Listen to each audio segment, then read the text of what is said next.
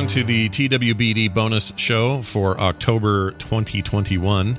I'm Scott with Kristen, Kyle, and John, and we're here again to talk about There Will Be Dungeons and answer your questions for the month. Thanks for your support, by the way. That's why this exists. And if you're getting this late and you're like, man, that was a long time to wait, well, then join up on the website at There Will Be Dungeons, and you won't have to wait. You'll get it when we do it. All right, all that put to the side, let's throw it over to Kristen, who has our list of questions this week. Kristen? First question kicking it off today. While you may not have planned out this far, any thoughts on what's to come after the wrap-up of the Wastes campaign? Oh, man. That's a good question. That is a good question. No, I don't know if any of us have the answer to that.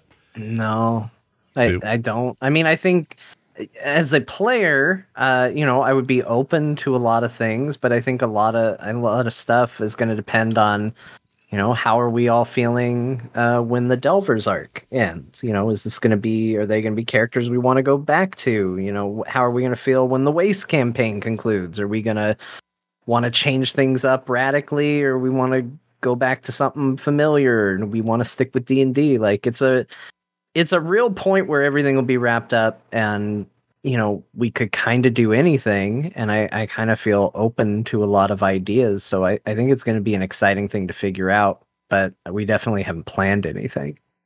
Yeah. And Kyle is the, chief creative officer of whatever might come next, possibly.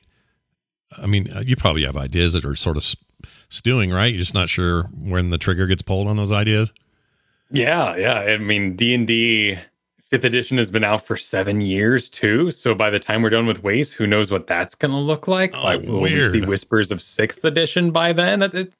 It's a long time, and a lot of the audience, or not necessarily this audience, but the consumers of D&D are kind of like, all right, what's next? Hook us up. I've played everything. I've played all the classes. What do you got for me? And it does feel like something's on the horizon, perhaps, in that way. Are there rumblings about 6? I haven't heard much, but...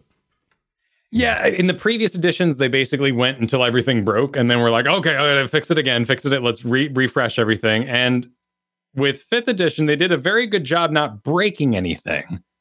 But your class decisions happen mainly at 3, where you select your sort of specialization. And in that way, players get, they don't have all these options and these other books they can buy to multi-class later on. And it just means things can get stale for hardcore D&D players.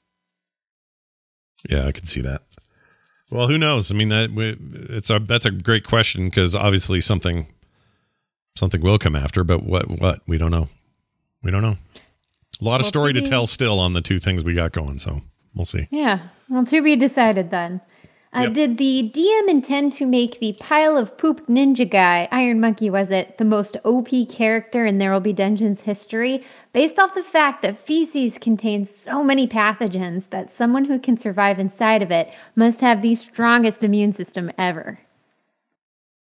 Yes, I did intend this, and this is an Easter egg of sorts for anyone who knows how monks work. So he was a level 10 monk, which means he had purity of body, which means he's immune to disease and poison. Well, there we go. Look at that. Yeah, a very efficient answer.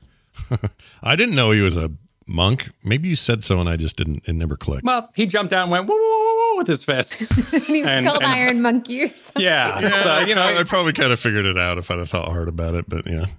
All the items in there were suggestive of the types of adventurers that had died and perhaps what their class had been. So like there was a shield and there was a quiver and all that sort of thing. So Iron Monkey, being the survivor, was a level 10 monk, in which case Grinkeeper could have also survived in the pile of poo for 2 weeks. She did put feces on herself. It's true.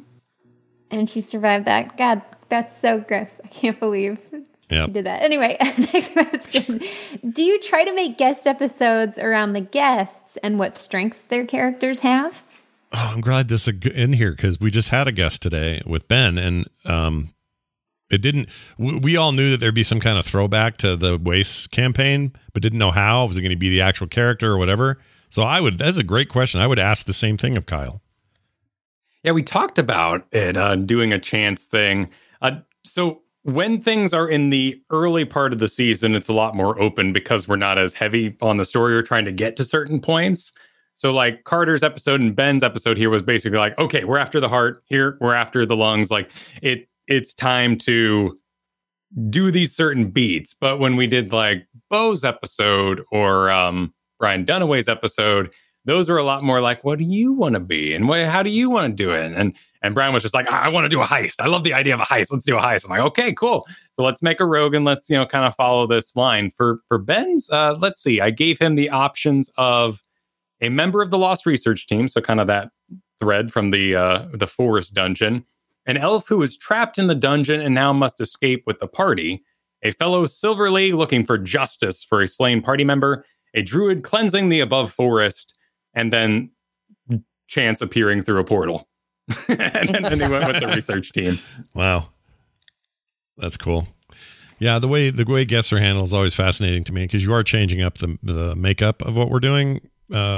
Not fundamentally, but enough to just say, well, there's a new personality in the mix. So what does that do to the flow of things? Not just from a show standpoint, but just how the campaign goes and how they play their characters and maybe what their attitude toward role playing is. And, all those things factor.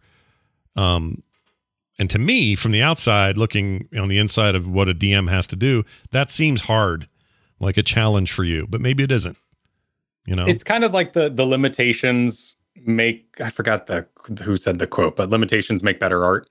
So it brings in more limitations, which means it's almost easier to decide what I'm going to do. And the things that I am countered by are sometimes easy fixes. So like today, there was Barclay's, it was called Stone Shape, where he made that hook that he put the rope around. He could have also made a doorway in a wall of stone that was 5 feet thick. So one thing I had to do very early on is be like, these two doors and these two tunnels, these two parts of the dungeon, they're 10 feet apart. Okay, countered. We're good. Because otherwise, Barclay could have been like, this is an interesting dungeon. What a cool idea. 2 separate adventures happening at the same. I'm going to make a door. Yeah. Interesting. Huh. Well, I think you've handled guests really well for whatever it's Thank worth. you. Yeah, it's good stuff. Next question. How do the characters view the world outside of town? I mean, my whole world is outside of town, so I like it better at the farm than I do in town. That is to say, my character does. I think Ko is he's comfortable. Like he doesn't really want to go outside of the town. Like he thought moving to Atimer was retirement, essentially. He had a bunch of money and he had a family and he thought he had put like kind of this whole past behind him. And so it was like, yeah, this is going to be quiet and I'm going to retire and it's going to be perfect. And that was sort of the whole idea. So right now, I think he feels very, very attached to the town in a weird sort of way. And he kind of sees the beyond the town as his past. Interesting. I feel like we still haven't smacked into your past hard enough. Like there's something coming where your previous deeds are going to haunt you again, and we're all going to have to deal with it. Oh, that'd be interesting. Yeah, I don't know either. Just feels like it. Feels like it. It would be a good beat for it, right? Yep. Some arc where we deal with the past of characters. We did that a lot with Wace, and here too, to some extent with some of our characters, but it just seems like it comes up a lot that he's not on the run, but you've got some stuff in your past. You're like the typical Western hero. I've done some things in the past I'm not too proud of, kind of thing. You know what I mean? And and I feel like that's you in some ways, and we just haven't explored that yet. So something's going to bite us in the butt. I mean, a little bit with like the nasty bits with the Satyr gang. Yeah. But that would definitely be like the Trouble in Paradise, getting the gang back together. Season 2. I mean, we've had 3 seasons, but part 2, if we were ever to revisit this world. Right. And as for Grinkeeper, she kind of views the outside world as a prison. She grew up extremely wealthy, so she's very well traveled, but it was always to where her parents brought her and everything. So Atimer is her on her own. Her parents weren't here. They've never lived here. So this is the first place she's actually had freedom. So the outside world is a prison, and Atamur is a breath of fresh air, as it were. Another question for Ko. Would One Shot take his wife and daughter far away for their safety? Yeah, 100%. He is completely committed to keeping his wife and daughter safe. Like he doesn't always make the smartest decisions for that. Obviously, like being an adventurer in general is a little bit on the dangerous side. But he puts that first before anything else. So if he felt like, for some reason Atamur's going to explode or something like that, he'd take them and leave, and he'd say, "We're out of here." For Splunderbelt, does the Efficient see anything more than what's in front of him? Does he accurately see what's in front of him? I mean, look, he is, how do I put this? I've tried to think of a comparison to like a movie character or somebody that's sort of like this. I'll just describe it the way I see it. I see him as somebody who has spent his entire life doing and going down the path that he was told he should go down. And that path was, serve Paylor, do the things Paylor would have you do, be efficient at those things, hence his name, that sort of stuff. And I think he's at a point in his life where, think of it as somebody who has like, it's not like a crisis of faith, but if you've got a friend of yours who, was super ambitious, or you know what, we'll make it religious because that's kind of where he comes from. But let's say they were super religious for a really long time and really proud of their faith, and they, big believer in this and that and the other, and then they have an experience, or even if it's a slower decline of like, oh wait, maybe everything I thought was the case isn't the case. Maybe everything everyone taught me wasn't exactly what it really was, and some of this is just people telling me what I need to hear, want to hear, or otherwise what they want me to hear. And he's kind of having that right now. So he's got the power, he's got the favor of Paylor, unless you count some recent roles. His guidance roles have been shit. So I don't know if Paylor's looking all that happy down from wherever Paylor sits, but he's struggling with that a little bit while he sees something fundamental in this farm, because it actually does something that's really meaningful that you can prove and doesn't take just faith. So the proof is I harvest potatoes, you eat them, you survived because I was a food source for a poorer person who can only subsist on very little, and therefore my discount potatoes saved your life. It sounds silly and basic, but that is his thinking, is like, this is an actionable thing I do, where real difference can be made. And I don't have to, there's no faith involved. It's just do a thing, grow a thing, sell a thing, eat the thing. And there's something very, very basic and down to earth like that. It's like somebody who's a lawyer and gets disenchanted with being a lawyer and wants to go back and own a farm, a sheep farm or something. Just get back to some really basic part of nature where the work is just, it is what it is. And there's no mumbo jumbo. And I think that's where he's at. For good or ill in terms of our story, I don't know, but that's where his mind is. And so a lot of people see that as like, oh, he's disaffected with, the faith side of it or whatever.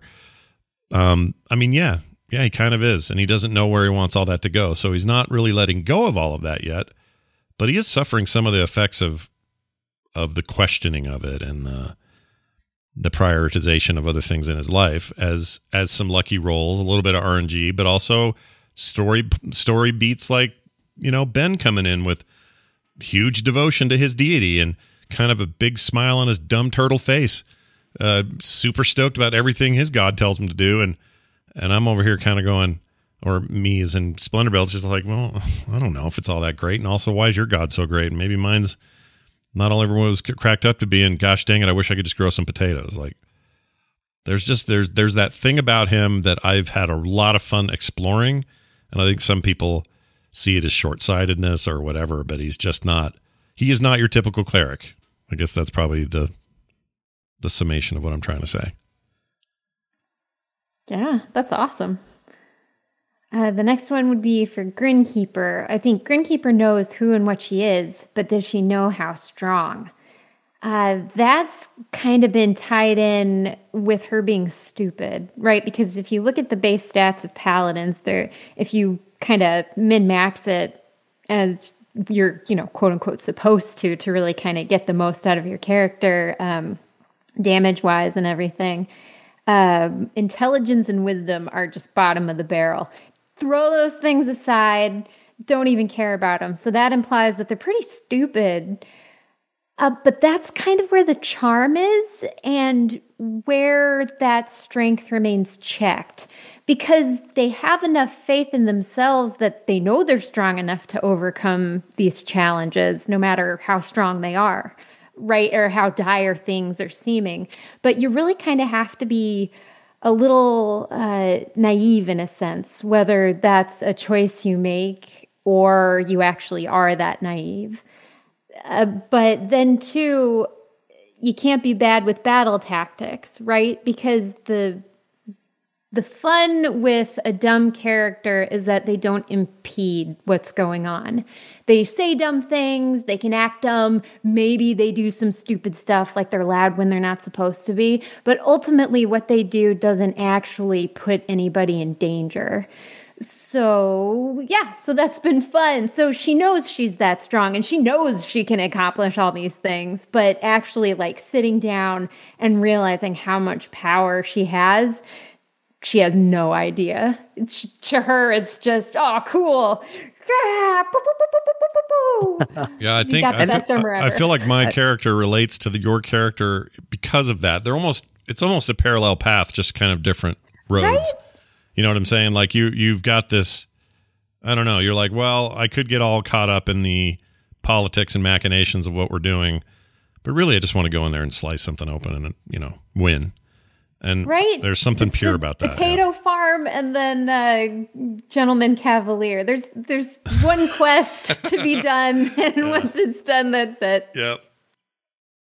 Next question. Where does the Snake Island music come from? Would love to find this sample and poach for my own home game if you are willing to share. Because they're just little tiny like loops. So I'll just throw it in the Discord. Okay. Under, let's do I'll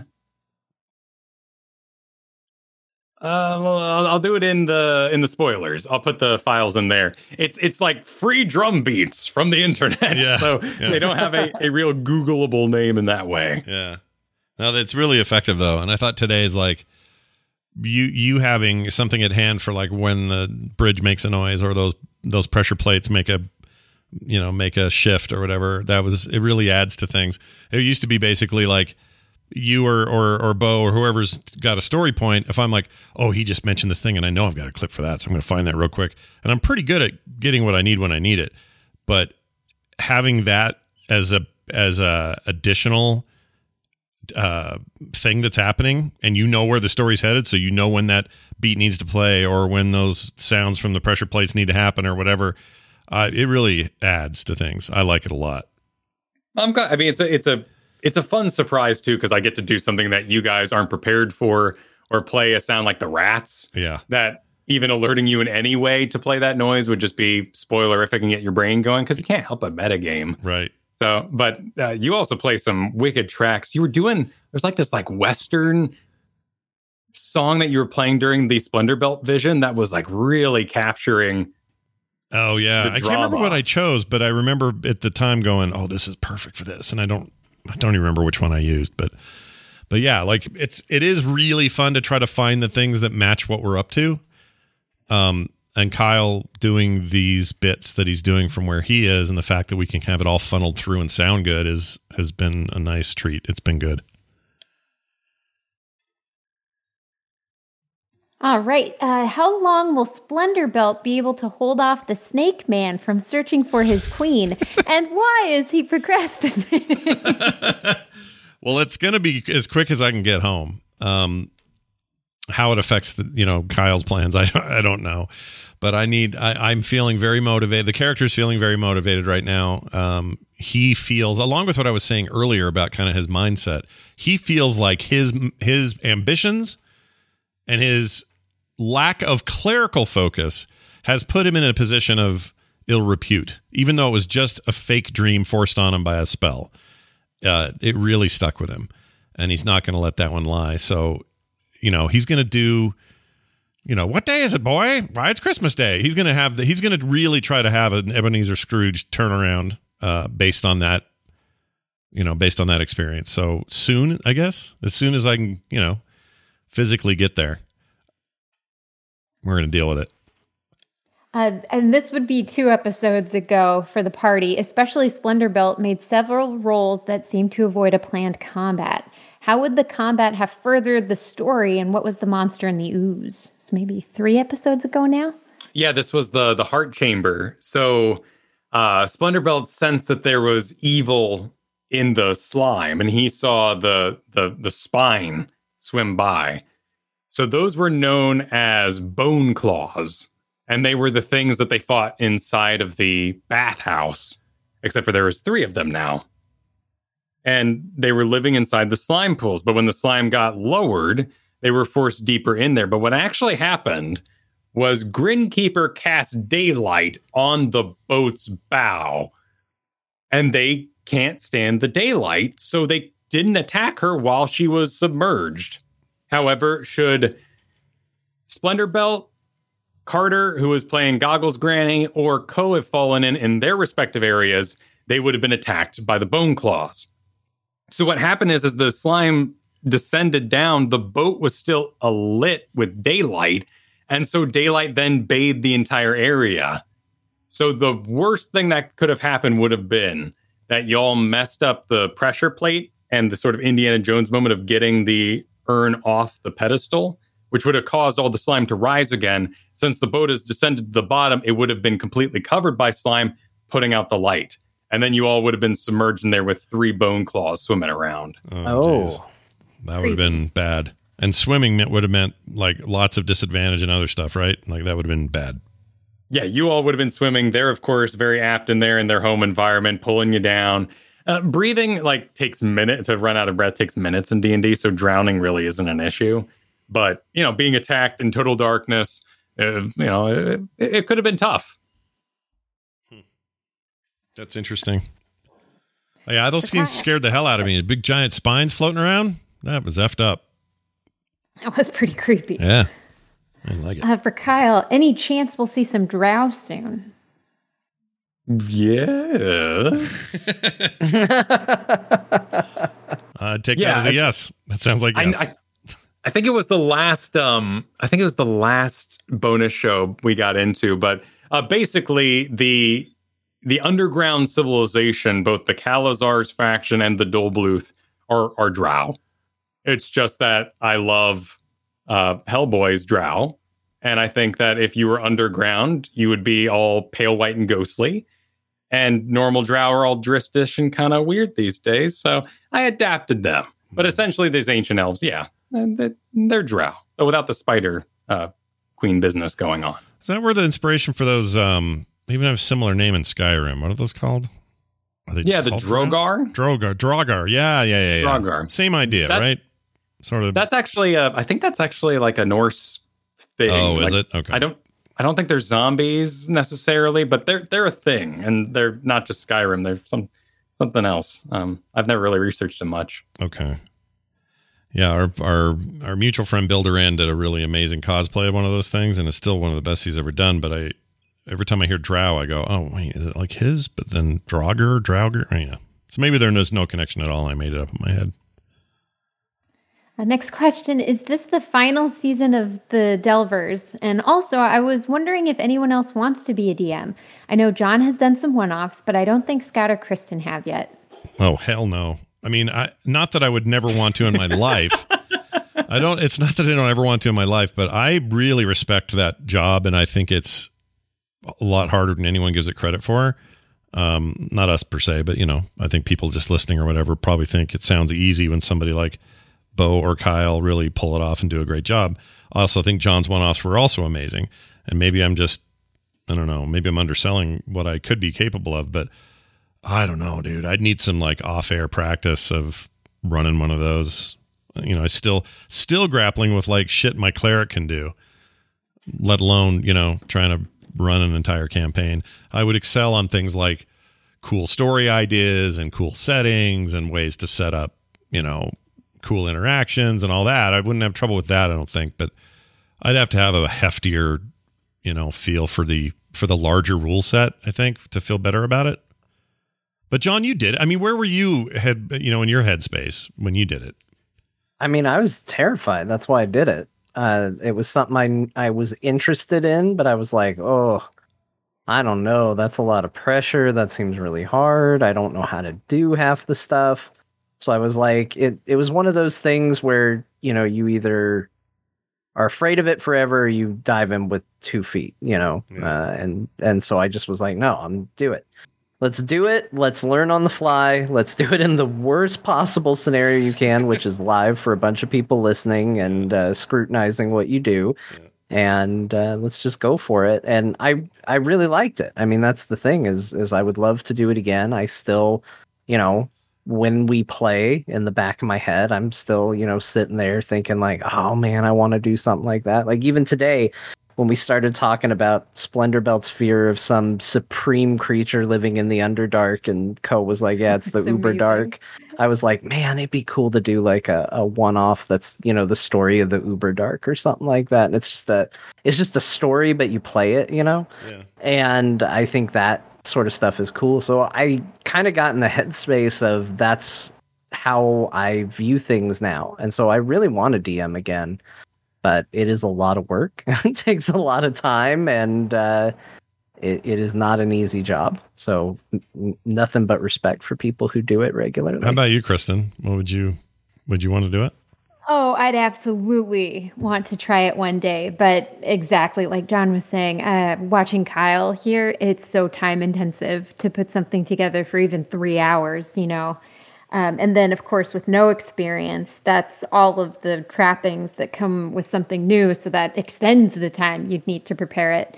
And right now, I am momming a very young and active boy. So I simply just don't have the time capacity. Sure. But as they get older, it takes less time. So in the future, maybe. Sure. Yeah. I mean, and I, like I said, I'm not saying no, but I don't know. We'd have to. There's so much about it that sounds exciting, but I'd have to, I don't know. I'd be so nervous about it. And we do what, 1 8-minute break? Like, then that's not really for the DM. That's just to, you know, be human. Yeah. Real D&D with people. First of all, you can have more than one conversation at the same time because everyone's in a room together. So there's no keep the airwaves open. Right. And you would be way more sandboxy, a little more like what Bo's campaign was for your first DM session. Yeah. And then if you got lost or rules got confused, you just say, go order pizza, or, hey, everyone hang out, or, well, what the heck is this? And you go look at a book. There's no stress to perform or to keep the ball rolling for a show format, particularly with the hour constraints. Yeah. So I think, Scott, you'd be an amazing DM, but I'd love for you to have that at home, real person time experience first. Yeah. I think if I do one of those, maybe I could then approach it. It is the show aspect that worries me. And it's funny because people would say, Scott, you do like 1 million shows all day, every day. Why is this different? Well, I don't know, because it's the rules. It's a story and rules, and you're trying to juggle all these balls, and you need to do it in real time and keep it interesting for a live audience, and that's just trickier than, you know. I would. You could tell me tomorrow that, you know, I don't know. I got an interview with. It doesn't matter who, the guy who plays Thor. It doesn't matter. Chris Hemsworth's suddenly going to be on a show, and I'd go, sweet, got it. I'm good. Let's do it. When? What time? Does any questions ahead of time? Like, I would not even balk at that. Wouldn't even hesitate. And some people hear that and go, that's terrifying. But not to me. What's terrifying to me is making this a good time for everybody around the table and everybody watching. That scares me. And I don't know why it's different, but it is. So hats off to John, and then, of course, Kyle and Bo and anyone else who does it on the regular, because I think it seems harder. It's probably harder than I It's probably both harder than I think it is and easier than I think it is in some ways, but maybe one day I'll get around to it. Well, you also have the added wrinkle of you do a lot for this show. Like you run soundboards and you run music and you run all this stuff. And so you would be trying to manage the show and manage your first time being a DM and managing all the things that come with that and, managing your players. And I think it's asking a lot of you on a show format to learn it. Yeah. Not to say that it couldn't be done. Yeah. But it would be taking on probably more responsibility than would be fun. One thing you could do, is I could see myself writing up a plan, a scenario, basically a module that it has all the pieces, and then someone else hosting it, like you would Ravenloft or something else, like a separate module you didn't create yourself. Like I could see that happening sooner than later. So maybe. I'm not saying no. I'm saying I don't know. We got this potato farm to work out. I got to get that worked out first. Everything comes after potatoes.